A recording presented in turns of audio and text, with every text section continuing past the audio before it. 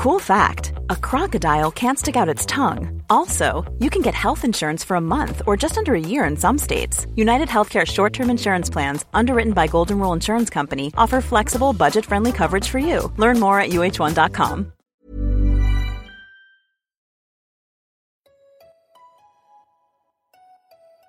Why does making friends as an adult feel so What hard? should I wear on a first date? What the hell is a formal? But that Why hookup is was buying not my first good. home So what do I want my frustrating. life to look like in 5 years? We want to know too. Since 2012, The Every Girl has been an online destination to help women around the world achieve the life of their dreams. Now, we're excited to bring you the same inspiring content with the Every Girl podcast.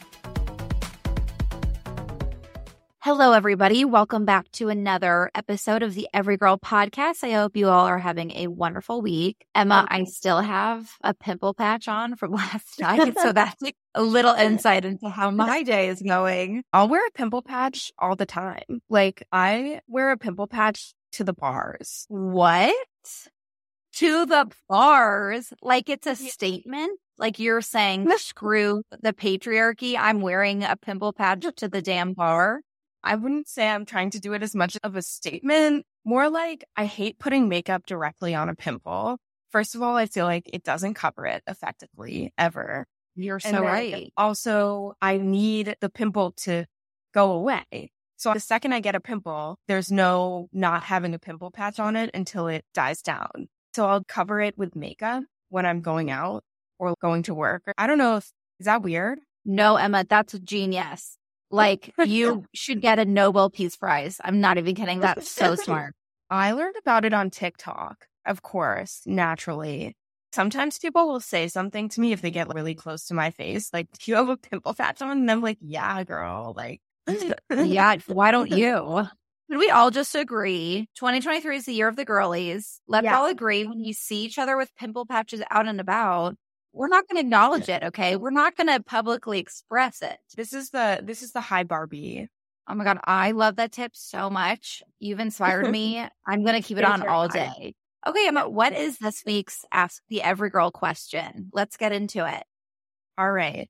This week's question is, I always feel a little insecure, whether around new friends or colleagues, and am wondering how I can come off more likable. Classic question. This is honestly one of my favorite subjects, is to talk about how to be more likable.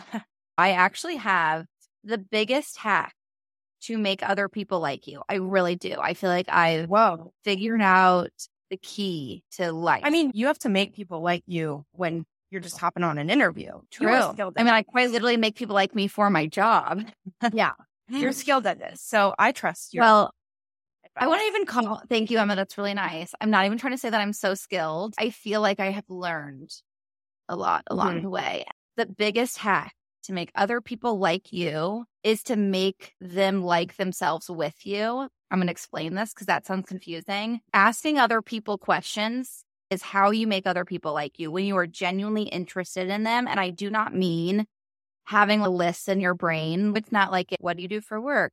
Where are you from? Like, it's not like you have a list of questions you're going through that you ask new people. You start a conversation with them and then you keep asking follow-up questions because you genuinely want to know about them. And I think the key is coming from a very genuine place where you're not, again, trying to be likable. You are genuinely interested in wanting to get to know someone else, and you care more about what they have to say than what you have to say to them. That is the biggest hack, is just allow for other people to talk about themselves. You do not have to be smart, hilarious, funny. You just have to let other people talk about themselves and they will like you. I swear to God, this is my foolproof system. I think that people get in their head about how they come off because they feel like they have to be charming or they have to be really funny or they have to have a great story or they have to sound smart. No, you don't. You really just have to ask other people questions and be genuinely curious about them. And also, if they make a joke, you laugh. If they say something, you act like it's really interesting. And I don't even mean act. I think that when you genuinely have interest in other people, when you're genuinely curious, when you want to know where people come from, you want to know their thought process, what they like, what they don't like. There's a quote, or again, I don't know. Emma laughs at me, audience listening, because I always accidentally quote myself. Like I'll be like, oh my God, there's this great quote. And I was like, you said that on the podcast. It's true. I'm so self-absorbed. It's insane. So maybe this is a quote I made up. Maybe it's a quote from someone else. Someone's going to be like, Albert Einstein said that. But there's this quote that is, charm is the ability to make someone think that both of you are wonderful. And I think that's so true because the way that you charm other people is by making them feel like you like them. The human experience is we all want to be liked. So then when we feel like someone else likes us, when someone else is interested in us, thinks we're funny, then we like being around them. You know, that is all liking another person is that you are liking the experience you have with them. But also the health coach in me wants to be like, who cares about being liked? I think we could also go down that tangent, but we all do want to be liked. So I think it's fine. Let's actually talk about how do people get new friends? How do you connect with other people? And that's my honest answer is just be interested in them and care more about what they have to say than what you have to say to them. What's your answer, Emma? What are your thoughts? That's like really good advice. And I like that reframe because my initial instinct in response to this question was like the likability trap and women have to try so hard to be liked. So true. We shouldn't be worrying about it. But also the reality is that you want to form genuine connections. And so how do you do that? And like breaking the ice, especially with new friends and colleagues, can be so hard.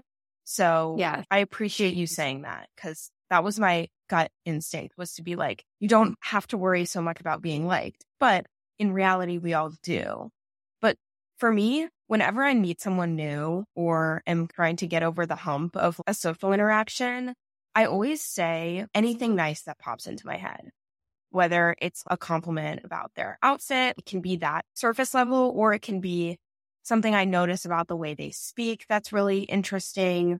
Just the first nice thing that pops into my head. As soon as it comes into my head, I say it. Because I think that compliments get a bad rep, but people love being complimented. I think just saying the first nice thing that comes into your head will also often lead to a conversation starting. Because when you're like, I love your sweater, the person will be like, oh, thanks, I got it here. And then you can say, oh, I haven't tried that, or I've been meaning to try that. And the same thing happens with something less superficial. If you're like, I think you speak in a really mature way. Are you the oldest sibling? Or something like that. Kind of. Yeah, I love that tip. I think compliments can be two birds with one stone where I totally agree that like, compliments are the best starter. Where'd you get your shirt? The only thing that came to mind was like, you're so educated. Where'd you go to school? So weird. But if you're talking to a colleague, I loved your presentation. I would love tips, or how did you do this one thing? Like it can totally start conversations.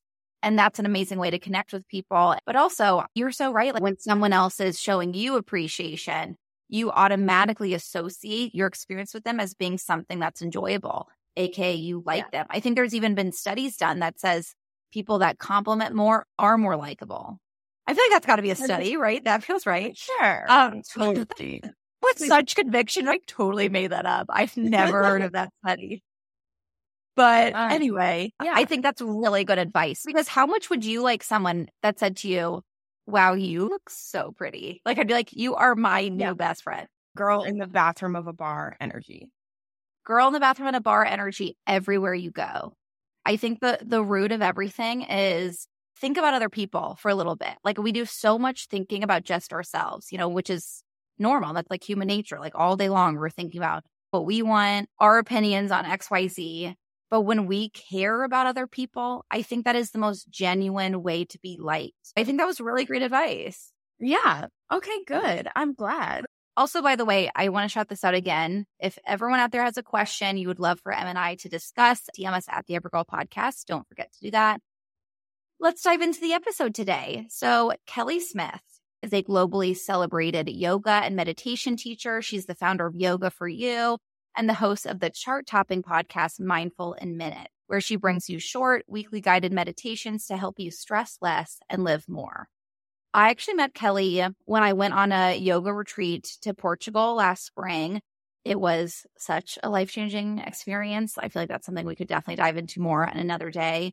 The company I went with was called Adventures. I had never done anything like this before. The whole theme was centered around passion and the sacral chakra.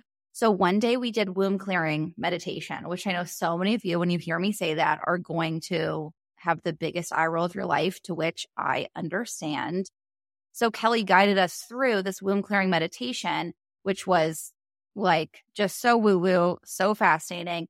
I was enthralled by it. It really transformed my relationship with my body. So after the womb clearing meditation, I remember thinking, I have to have Kelly come on the podcast to talk about this.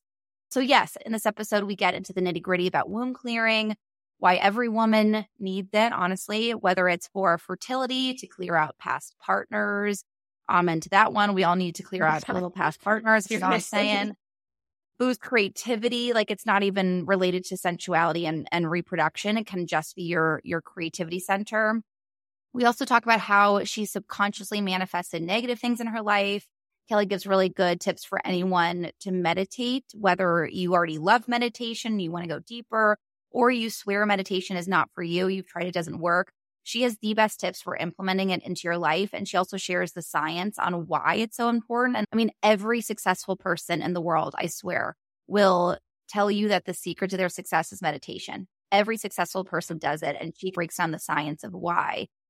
I love Kelly because she is the perfect combination to me of Western science and ancient spirituality. Like she really uses all of it. She gets it. She's in on the joke. She is the perfect person to explain some of these more woo-woo practices like womb clearing. I also knew that after this conversation, you guys will really be curious about trying a womb clearing meditation for yourself. So Kelly was nice enough to record a full guided meditation for us that will be live tomorrow, Wednesday, September 27th. Look for it as a bonus episode. But just wanted you guys to get a little something special this week because I love you. Whether you are looking to call in fertility, whether you want to relate to your sensuality, maybe you need to clear out past partners, or feel more inspiration to give life to business, career, relationship. Like the womb is the center for all things creation, passion, feminine energy. So it really is a powerful meditation for anybody. Take 30 minutes before going to bed to light a candle, run a bath, have a little you time and try out this guided meditation for fun. Again, that will be live tomorrow, Wednesday, September 27th as a bonus episode. Till then, I know you guys are going to adore Kelly as much as I do. Please welcome Kelly Smith to the Every Girl podcast. I hear from a lot of women that like once they have kids, they don't have time to prioritize their own well-being. And as someone who works in wellness, I'm curious how your well-being journey, if you will, changed when you became a mom. Like, how do you find time for you? Josie, always so many good questions. I know I told you this in Portugal. We were like, Josie just coming in hot with all the good questions. Susan says it too. So for anyone listening, that's my mom who got to meet Josie. And she's like, Josie asks such poignant questions. I was like, I know. That's what makes her such a good podcast. Well, no one on the trip knew that I was a podcast host, and everyone kept being like, you should be an interviewer. I'm like, the Every Girl podcast, check it out. Yeah. No, that's such a good question. When you start having kids, you have this complete 180. And even when you are not only engaged in wellness content, but it's like your career, I don't think that saves you from not letting that stuff kind of fall to the wayside. So at first, when I had my little guy, you're so hyper-focused on them. They literally need you to survive. And you're also taking on this new role as a mother. And so I found that transition from going from no kids to one kid to be really tricky in terms of like my own wellness and self-care, because you are not only learning how to take on this completely new role as mother, but you also have this little being that is completely dependent on you to survive. And of course, you're going to prioritize that. It's like people often with meditation will say, oh, I fall asleep during meditation. Is that bad? It's like, no, your body's just prioritizing what you need in that moment, which is rest. I think that in big life-changing moments, like having a kid or anything, there's many things that can turn our worlds upside down. We will always prioritize what we need and what is the most immediate thing, which in the transition to motherhood is keeping yourself alive and keeping your baby alive. And then you're like, oh, I'll meditate later. Oh, I'll go do the infrared sauna another day. It's just not as high of a priority. However, the conclusion that I've come to is that finding the sweet spot as your children start to get a little bit older and you get out of what feels like survival mode is then if you can be an objective observer of how am I actually doing, which the answer is usually not that great. Because you've been just surviving for so long, then you can reevaluate and decide, what do I want wellness to look like for me? Or what do I want my self-care to look like for me now in this stage? And to be open for it being different than how it was before, because your life is different and that's okay. I also feel like prioritizing well-being, yes, in an ideal world, we would all have a lot of time for that and we'd have time to work out and time to meditate. And we talk about wellness and rituals like they're very time sensitive, which is true. And I would love for everyone in the world to be able to have time for that. But I think when we don't have time, we can practice wellness in other ways. Like I think what you just said, checking in with yourself, that self-awareness of, what do I need? Do I need a couple deep breaths? Do I need to realize how grateful I am? And that's a wellness practice, is gratitude. That can shift the way that you feel. So I think sometimes it is just about a mind frame reset rather than dedicating time. 100%. Not only does my life look different, but like I have different needs at this stage. And so right now, what that looks like is finding these little pockets of things, because that's what I can realistically fit into my life. For me, knowing when it's time to stop and go to bed, or it's time to be done with work for the day. I've just found that my threshold to just keep going and keep pushing through isn't quite as high, and that's okay. The biggest change for me has been just accepting that sometimes less is more, and to not let wellness and self-care and meditation feel like another thing that I, quote, have to do. I let it be this small thing that helps to fill up my cup, and maybe it's little things throughout the day. I'm a meditation teacher, and I don't wake up every morning and meditate for 30 minutes. It's just not realistic for my life right now, but taking little breaks throughout the day, which are equally just as good, that works too. And kind of being kinder to myself around what that looks like. Something you kept saying on our retreat, for example, you were doing this cool workshop on like finding your aura. And I was getting so frustrated. And I was like, I can't see it, Kelly. I can't see my damn aura. And you kept saying, it's not that serious. It is not that serious. And I think that we can apply that to our well-being. It doesn't have to be as serious as an extensive morning routine and I have to fit in a meditation and I have to work out. Sometimes it is not that serious. It is just like laughing, and that's your wellness of the day. Sometimes it is having a deep breath, and that's wellness for the day. I think can apply whether you're a mother and struggling with that transition, or whether it is you just don't have time for all the things you think you're supposed to do. Coming back to it's not that serious for me is such a big one. I'm so glad that resonated with you. And I say that a lot, both to myself, but also like to my clients, not to minimize what anyone is experiencing, but to kind of reframe. I think it can create a lot of lightness in like your heart and your day and your life. And even on the really hard days, I think about this being a toddler mom and also being pregnant. There's sometimes I'm just like, wow, today was like not an A+ day. Tomorrow's a different day. It's not that serious. Or just things that you're like, oh, of course the dog gets a UTI and is up every 30 minutes. And then the toddler gets a weird, mysterious rash. And then you maybe pee a little bit when you sneeze because you're super pregnant all at the same night. Like, of course it's all, it's like, I think it helps to keep lightness in your life instead of letting everything feel so heavy. There's enough heaviness in our lives as adults and in the world. We don't have to let everything be so big and heavy and serious all the time. I totally agree. I think that is the hugest shift, is to realize that we can look at life through this lighthearted lens. Do you feel like you manifested the life that you have now? I often see manifestation showing up in my life in not always what seem like the most positive ways at first. For example, I once unintentionally manifested myself into unemployment because, and I am convinced of this, I find that sometimes when I get in a more, I guess, like negative headspace, or this one instance when this was years ago when I was first learning about manifestation and kind of where the mind goes, the energy flows. But I was in this kind of limbo of wanting to turn Yoga for You into my full-time career, but we were also in a tricky spot because my husband was in school for a very long time. But, anyone who's listening who has been into any kind of a medical field, it's a really long process, right? So we were single income for a long time. And again, there's that fear place of like, oh, do I take the leap?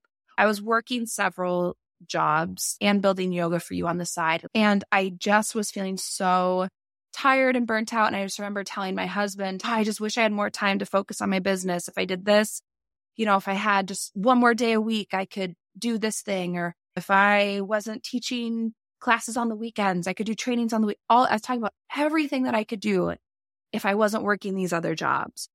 And then in the same week, I was working 3 different jobs. I was like a yoga instructor. I was working as a nanny, and then I was doing little freelance work.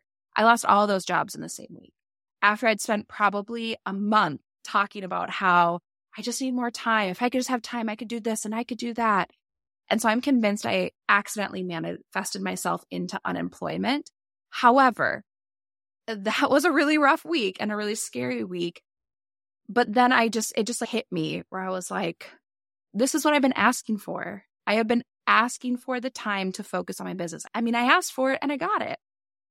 And I think sometimes those manifestation moments that come from our struggles or come from our fears or our complaints, they kind of hit us a little bit harder when you realize like, I guess I was asking for this, wasn't I? It can go both ways. Like you could manifest what you don't want to manifest, or what you manifest that you think is a negative actually turns out to be the thing that you needed all along. Yes. And I think sometimes when we manifest, you think what you want is going to come in the front door, but sometimes it's actually coming in the back door, like through a window, and being open to those things as well. I don't want to make it sound like everyone's going to manifest themselves into unemployment. That's not what's happening here.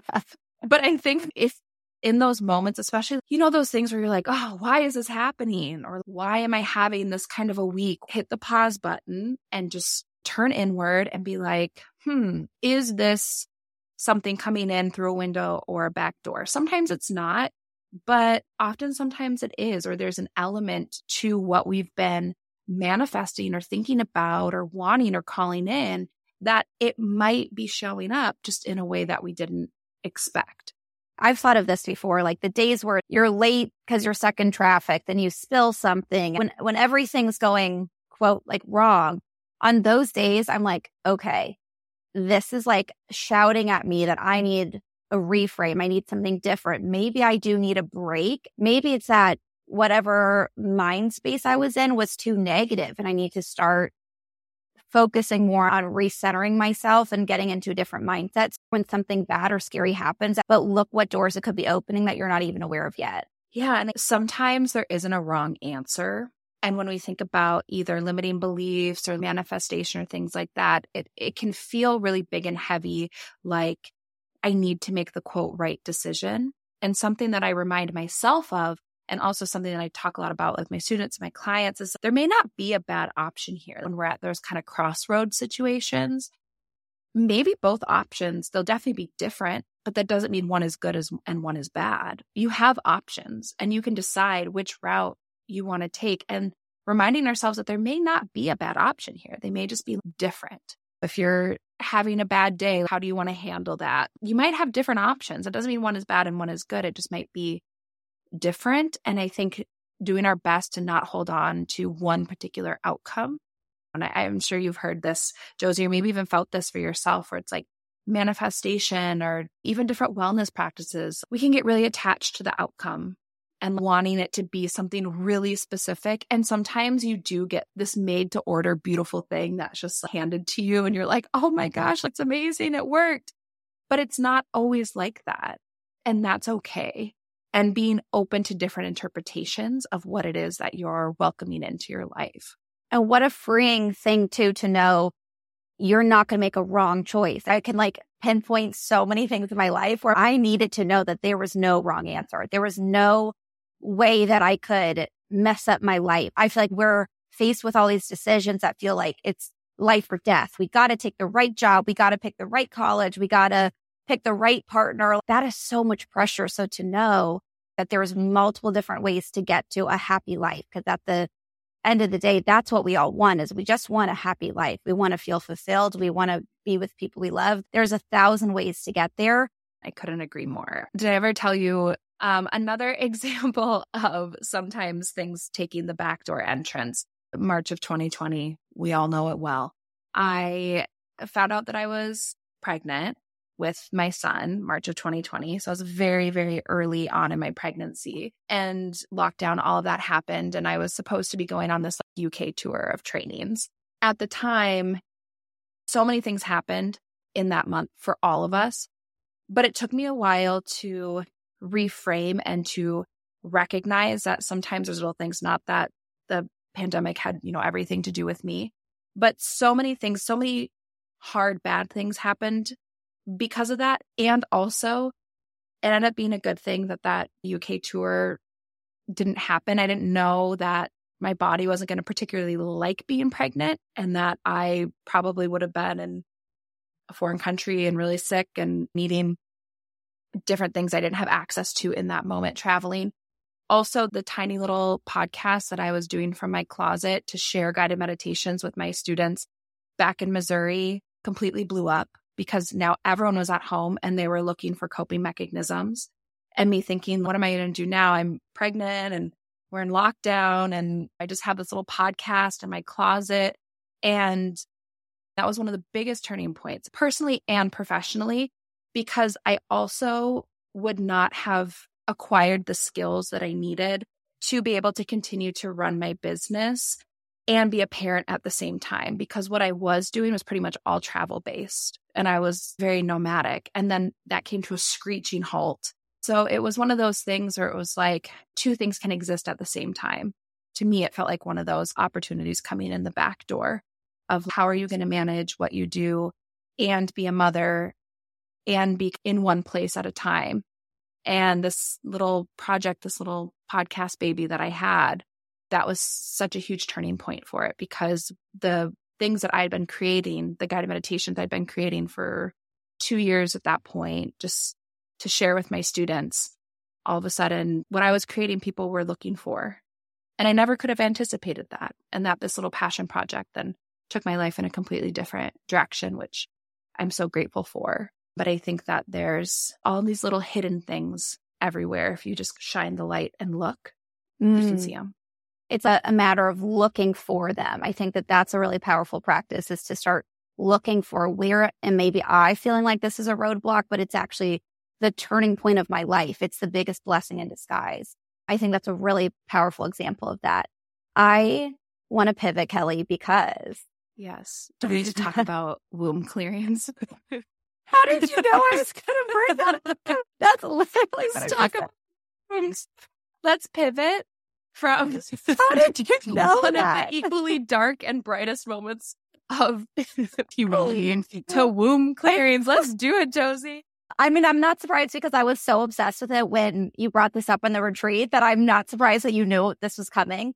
I just want our audience to hear this, to know this, for you to share this with them, because the Evergirl podcast girlies know how much I love my period, and I talk about my period all the time. And I've done a lot of healing to repair my relationship with my period. I feel like it's a part of your brand. It's a part of my brand. I'm the period girl. I love the cycle syncing conversation. But I have done all the things. I've done everything with nutrition, with fitness, with supplements. But when I was on the retreat and you brought up the womb clearing meditation, it really cleared a lot of emotional relationship with my period that I hadn't done work on yet. So just to preface, I feel like the concept of womb clearing may raise some red flags for people based on the woo-woo terminology, and rightfully so. And so you're the right person to speak on this and share it with people. So tell us about womb clearing. What is it, and why clear the womb? Yes. Let's talk about womb clearing. And just for some context, I love to live in the intersection point between science and woo-woo. So I love a good womb clearing, but I love a good peer-reviewed study that has a good sample size and data to it. So that's kind of where I like to live my life, is that intersection point. And so womb clearing definitely leans more into the woo-woo, but I think sometimes that can be really fun. I think it can also be incredibly therapeutic. And the more data-minded science side of me, or even my husband, who's a doctor, he's not going to prescribe anyone a womb clearing meditation or anything like that. But I think that there's so much benefit sometimes in exploring the unseen or exploring the more energetic side of things, that if we just keep our minds open to it, and it's like, again, it's not that serious, right? Like, it's a womb clearing. It's okay if when you heard Josie and I bring up womb clearings, you're like, hee, what's that? That's fine. It's not that serious. But basically the idea of it, and this was something that was introduced to me when I decided I wanted to start a family. We can talk about soul babies another time. Oh my God, Kelly. I told my mom about this. Like, oh my God. Soul babies. I've been telling everyone about this. Did your mom have anything to say about soul babies? Well, did she do any of that? It's a really old practice. Women have been doing it without realizing they're doing it for a really long time. Wow. I think she did, but she doesn't. Have a name for it. You don't have a name for it. Yeah. So, but sorry, go on. We'll put a pin in soul babies. Maybe we'll revisit that in others. Yeah. We'll circle back to soul babies. But basically, a womb clearing is this meditation practice in which you journey to your womb space. And it kind of is this 3-part process.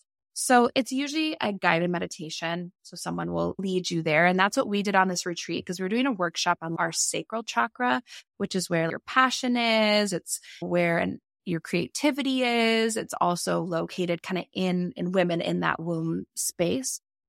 And so you start by taking this journey where you just go to your womb space, and you first start by reclaiming it. There's just so much to dig into around women and our womb spaces and how we can so easily get disconnected from that space, right? There's so much around when you being the period girl, Josie, you know this, but it's like people thinking that's like gross or dirty or like, oh, don't talk about that. And we are so conditioned to believe this at a really young age, right? You get your period for the first time, and then your mom or whoever's, oh, come over here, quick, I'll show you like what like it's so quiet and secretive. Like we should be like hiding this thing.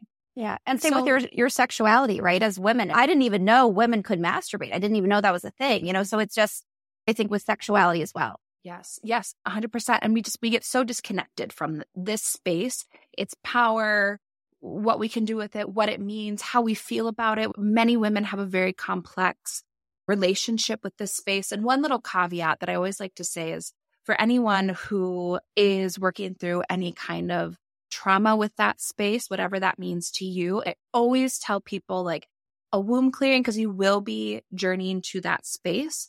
If you are doing your own kind of personal, mental, emotional work around any kind of trauma you've experienced around that, and you feel like maybe a womb clearing is too much for me at this moment, just always opt out. You can always return to it. So I always like to make that little caveat, because that's another piece of this stigma around our womb space is for many, many women, it has been either taken from us or it's been belittled or shamed, and we may need to do some other work around that. But what do you do if you do decide a womb clearing is for you? You're going to journey to that space, and the first thing you're going to do is you're going to connect with it. You're just going to be like, hi, womb space. You're going to reconnect with that space because many of us live disconnected from it. Then you're going to do a clearing process. So what that looks like is you're going to visualize what your womb space looks like. What's in there? For many people, it's like dusty and like cobwebby. That's one that comes up a lot. And so again, there's no wrong answer here. For me, when I first did a womb clearing, when I decided that I wanted to become a mother and start this fertility journey, mine felt very dusty and cobwebby because I'd literally spent my entire life trying to not get pregnant. And then all of a sudden you're like, oh my gosh, a little bean is going to grow in there. It just felt very like empty and unused. And so you're going to go and you're like, is there anything that needs to be cleared out? That can also be energy from old partners, especially for women. There's an idea that we can hold on to that energetic exchange from any sexual partners that we've had, either past or present. Do we need to clear anything out from that? Any beliefs that we hold or emotional ties that we hold around this space that we need to clear out? It's really taking this journey and deciding, what do I need to clear? How do I clear it? And then once you've done the clearing, then the third piece of it is healing, where then you visualize that womb space being really vibrant, healthy, and really thinking about even the tissue in there being like really healthy and pink and your lining being red, like all of these things, like truly like visualizing what does a healthy womb space look like, and then doing some healing around that. And then circling back to soul babies. If you then decide that there's anything that you want to, after you've done the reclaiming, the clearing, and the healing and the nourishing of that space, if you then decide that there's something you would like to welcome into that space, which For some people, they're most familiar with welcoming in what's called like soul babies. Basically, it's like preparing your house if you're going to have a guest. And you tidy everything up, you get it ready, but then you have to open the door and say, okay, baby, I'm ready. The womb room is ready. Come on in. And you are welcoming in the soul of your baby to come enter that space when they're ready. But that can look like other stuff too. We joked about this a little bit on the retreat, but people are like, well, I'll do a womb clearing, but I do not want to welcome any babies into my womb. I'm like, that is totally fine. But you can welcome anything, right? So this idea of growing, of nurturing as a woman, that does not just mean motherhood and babies. That could be a new idea that you want to welcome into our space, this kind of like sacred feminine space where we can create life, yes, physically, but also in so many different aspects of our life, right? Again, this is where our passion is, our creativity. There's so much happening there. So if there's anything that you want to welcome in, even if that's a healthier relationship with that area, I firmly believe we're all a mother to something, whatever that means to you. And that is completely open to interpretation. But we all as women have this space that we can create life, whatever that means to you. And so then that's kind of that fourth part where if you want to welcome something and you can, that can include a baby. So anyone on a fertility journey, and I'm not saying, meditation is going to magically make your fertility journey different, but anyone who is on a fertility journey or wanting to conceive, if you do a womb clearing, I would also encourage you to do soul baby meditation too, where you basically then take a guided journey to welcome in the little soul. Like I said, it's really just like you open the door and you're like, okay, baby, mom's ready. Come on in. And that can be sometimes really powerful wherever you're at. In that I had with my 2 pregnancies, I had 2 very, very different fertility journeys with the 2. But I think sometimes there's something about connecting from your soul space to your baby's soul space, even if they aren't earthside yet, that can be really beneficial, whatever that journey is looking like. Before you were explaining this, I had never thought about how actually weird it is energetically, where most of us spend most of our life as young women, young adults, where we're hoping we don't get pregnant, and pregnancy is a scary thing that we are trying to avoid.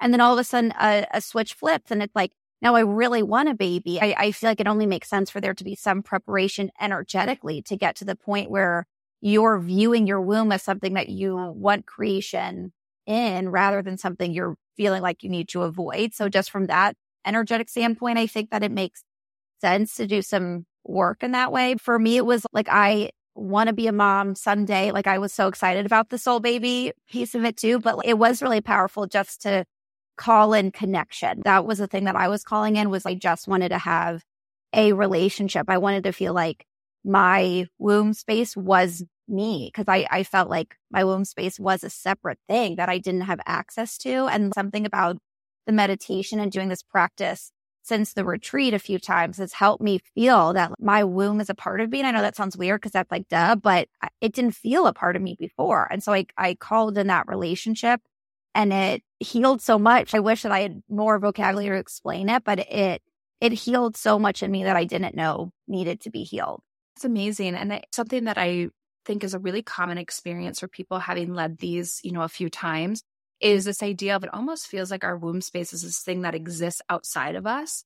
And people often describe the soul or the true self or the highest self in that same way too, that it's like this thing that's kind of up and out here, even though it's within us. Mm-hmm. Like as women, often our womb space can be described in that same way as like, even anatomically speaking, it's like right in there. It's like in the deepest part, like right in there in the middle. Like it's in there.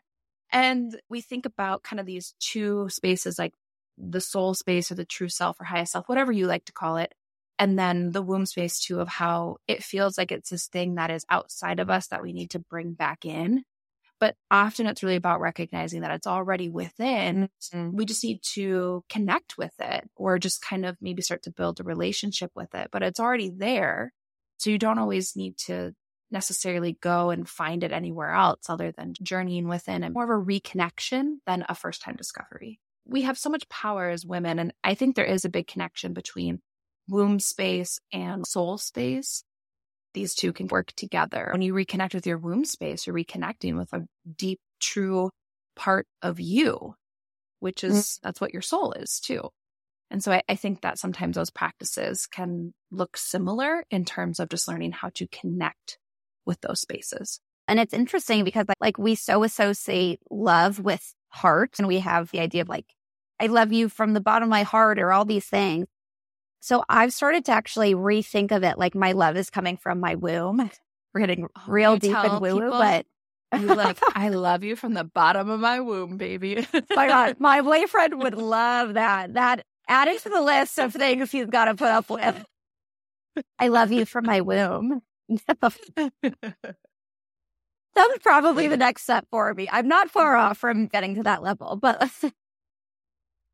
just in terms of how I visualize, and when I do the womb clearing meditations, I'm thinking of that is where the source of my love comes from, and my love, whether it's for myself, for other people, for pieces of life. It's helped me to visualize like that's the stem of it. That's where it's all coming from, and it's helped me form that connection that I didn't have before. Anyway, I think womb clearing is really powerful for anyone, honestly, anyone, no matter what your goals are. And then the last subject, the last bit of wisdom I want to squeeze out of you before I let you go is about general meditation. Because I think meditation is obviously something super buzzy. You hear wellness influencers doing it. You see videos of them doing it every morning. The most successful people in the world are now saying meditation is a key part of my practice. But it's something that I think feels really inaccessible for a lot of people because it just feels like I'm sitting here and nothing's happening and I can't do it and it's boring or I don't have time. Can you share the benefits of meditation? Who is meditation for? And then also what tips you have for people getting started? I would love to. So meditation is for anyone, even if you are a person where you're like, I've tried meditation before. I didn't like it. It didn't work for me. Put a pin in that for a second. We'll circle back to it, but it is for anyone and everyone. Meditation itself is just single pointed concentration. This is where you're going to get like science Kelly as opposed to let's clear our wombs Kelly. I told you I love to live my life in the intersection between you do it well. Gemini. So meditation is just single pointed concentration. What I like to think of it as is your mind is a light bulb. And when we're walking around all day, the light is on, it's shining in all directions. But when we meditate, we're turning our light bulb into a laser pointer. And then you're focusing that laser at just one thing. That thing could be your breath. It could be a mantra. It could be listening to the words of a guide in a guided meditation. It could be visualizing a womb clearing. Truly can be anything. But it's training your mind how to turn the light bulb into a laser pointer. And something that is so beautiful about the practice of meditation is that there's so many different styles. There's so many different things you can focus on. But when you boil it down to, it's just single pointed concentration. And studies tell us we only need 8 to 12 minutes a day of meditation to get the mental, physical, and emotional benefits. And it's very much like mental training. So if you go to your Pilates class and the reformer is giving you the resistance your muscles need to build strength, meditation is very much that, but for your brain. So every time you try to focus on one thing, even if it's for 10 seconds, then you get distracted and you come back, those distractions, that wandering off, that coming back, those are the resistance bands, the weights, the things that your mind needs to get stronger and to be able to focus for longer. So what happens in our brain, which is kind of cool with, again, only 10 minutes meditation over time, usually about 8 weeks, is that the prefrontal cortex, which is the part of the brain just behind your forehead, it's responsible for a lot of emotion regulation, focus, concentration, things like that. It actually gets bigger, stronger, and denser. So there's more surface area, more of those little wrinkles in your brain. And the wrinklier of a brain you have, actually the more surface area you have for neurological activity. So we really want our brains to be wrinkly. And then it gets denser, meaning there's more neurons, more neurological activity happening there, meaning we're rewiring our brain to have a greater capacity to focus and concentrate. And also it has a big piece of emotion regulation. So meaning we're not on that roller coaster of highs and lows, right? Like things are really great until one person cuts you off when you're driving and then your whole day is ruined and that one thing just like ruined it, right? It kind of just softens the waves a little bit.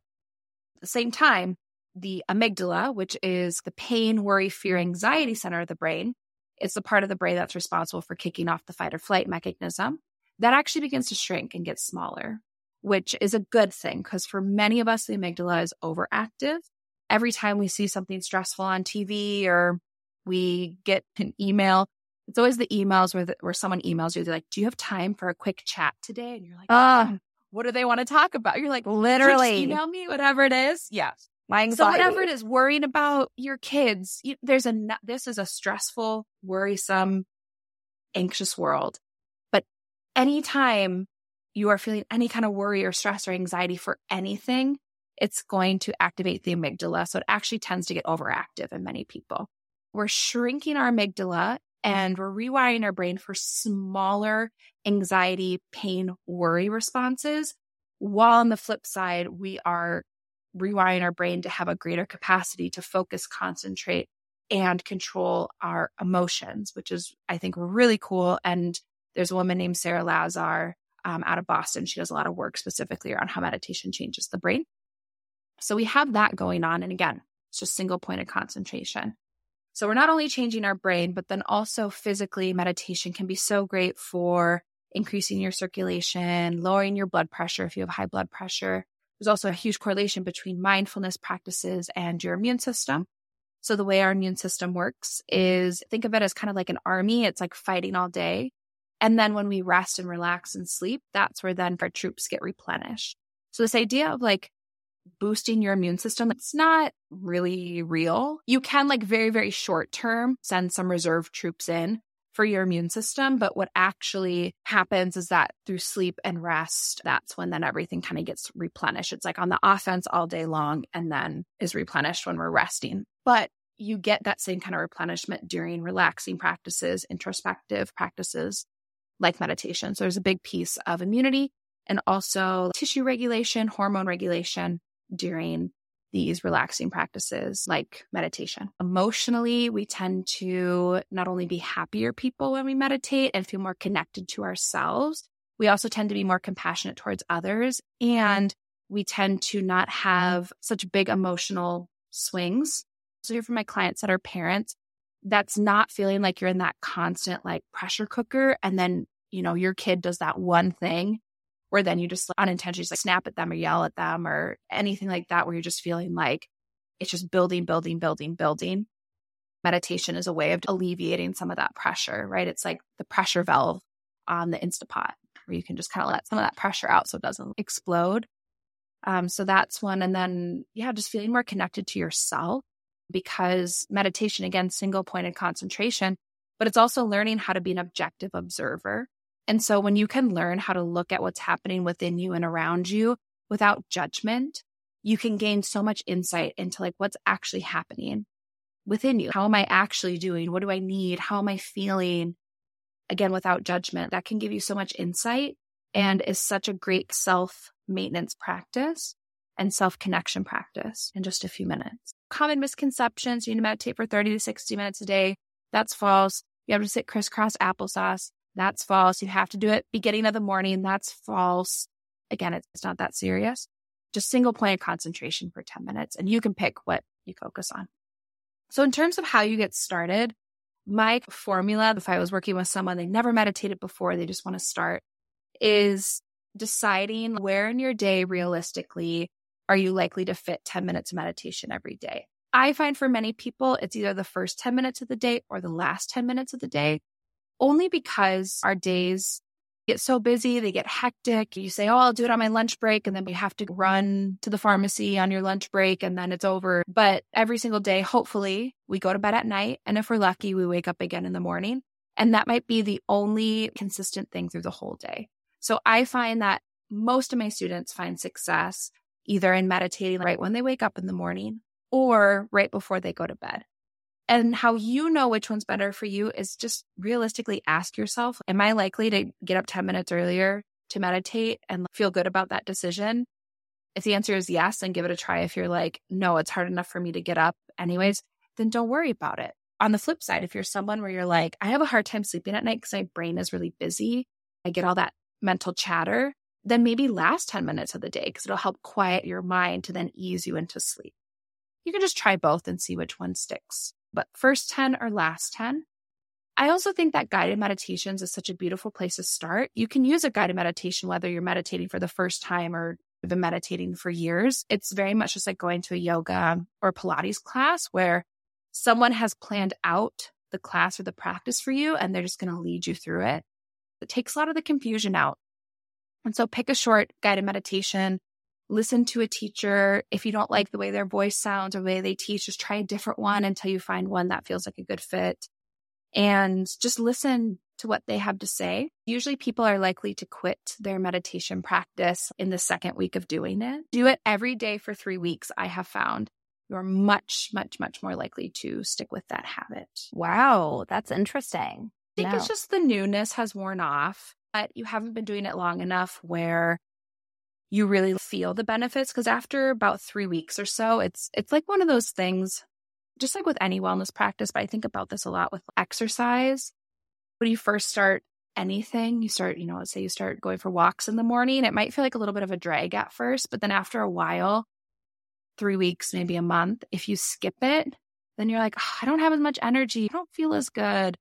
And you may not even make the correlation at first. You're like, I didn't get my workout in this morning, or I didn't get my walk in, or I didn't drink my water today.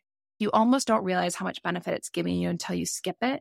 So true. Like, why am I off today? And usually people don't start feeling that way in my experience. It takes about 3 weeks where they get to that point where if they miss it, they're like, I need to get a meditation in because I'm a little cranky today, or I'm feeling a little wound up today. And then finding a meditation position that works for your body, which all you have to do to do that is make sure your spine is long, that nothing is getting in the way of your breathing, and that you are relaxed enough that you're not adding any tension to your body, but not so relaxed you'll fall asleep.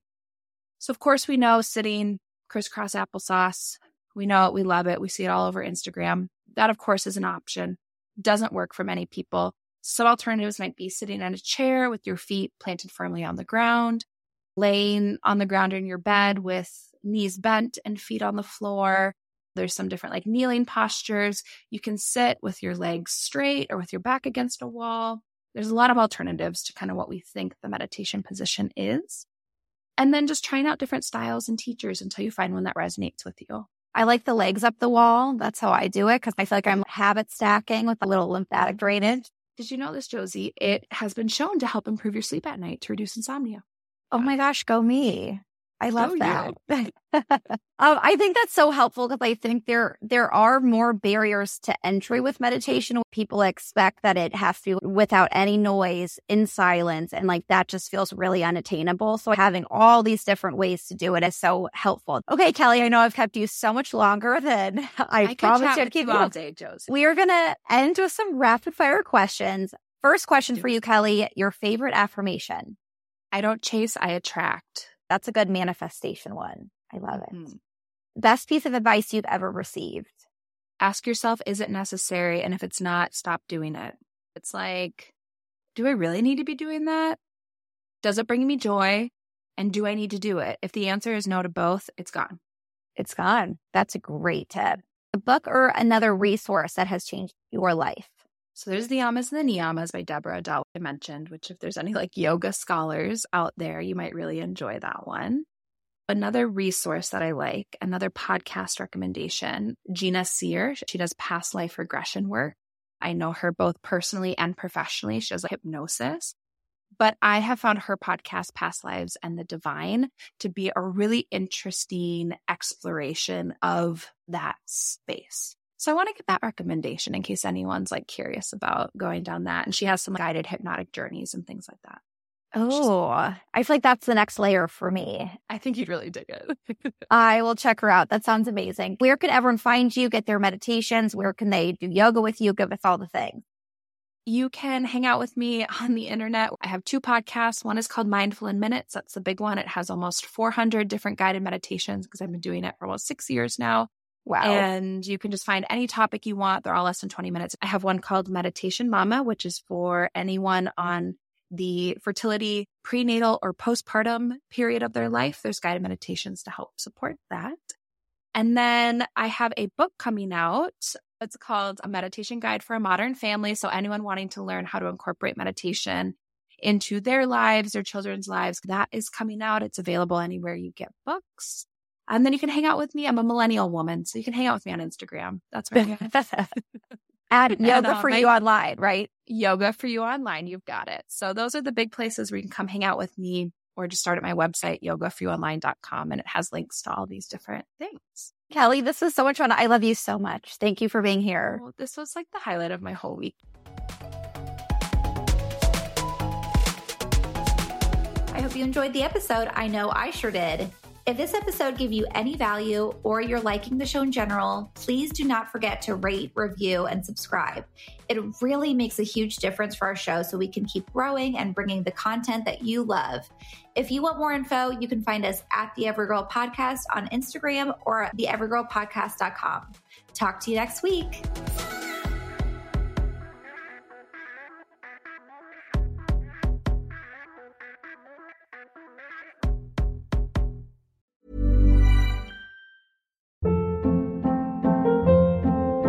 Hold up. What was that? Boring. No flavor. That was as bad as those leftovers you ate all week. Keke Palmer here. And it's time to say hello to something fresh and guilt-free. Hello Fresh. Jazz up dinner with pecan-crusted chicken or garlic butter shrimp scampi. Now that's music to my mouth. Hello Fresh. Let's get this dinner party started. Discover all the delicious possibilities at HelloFresh.com.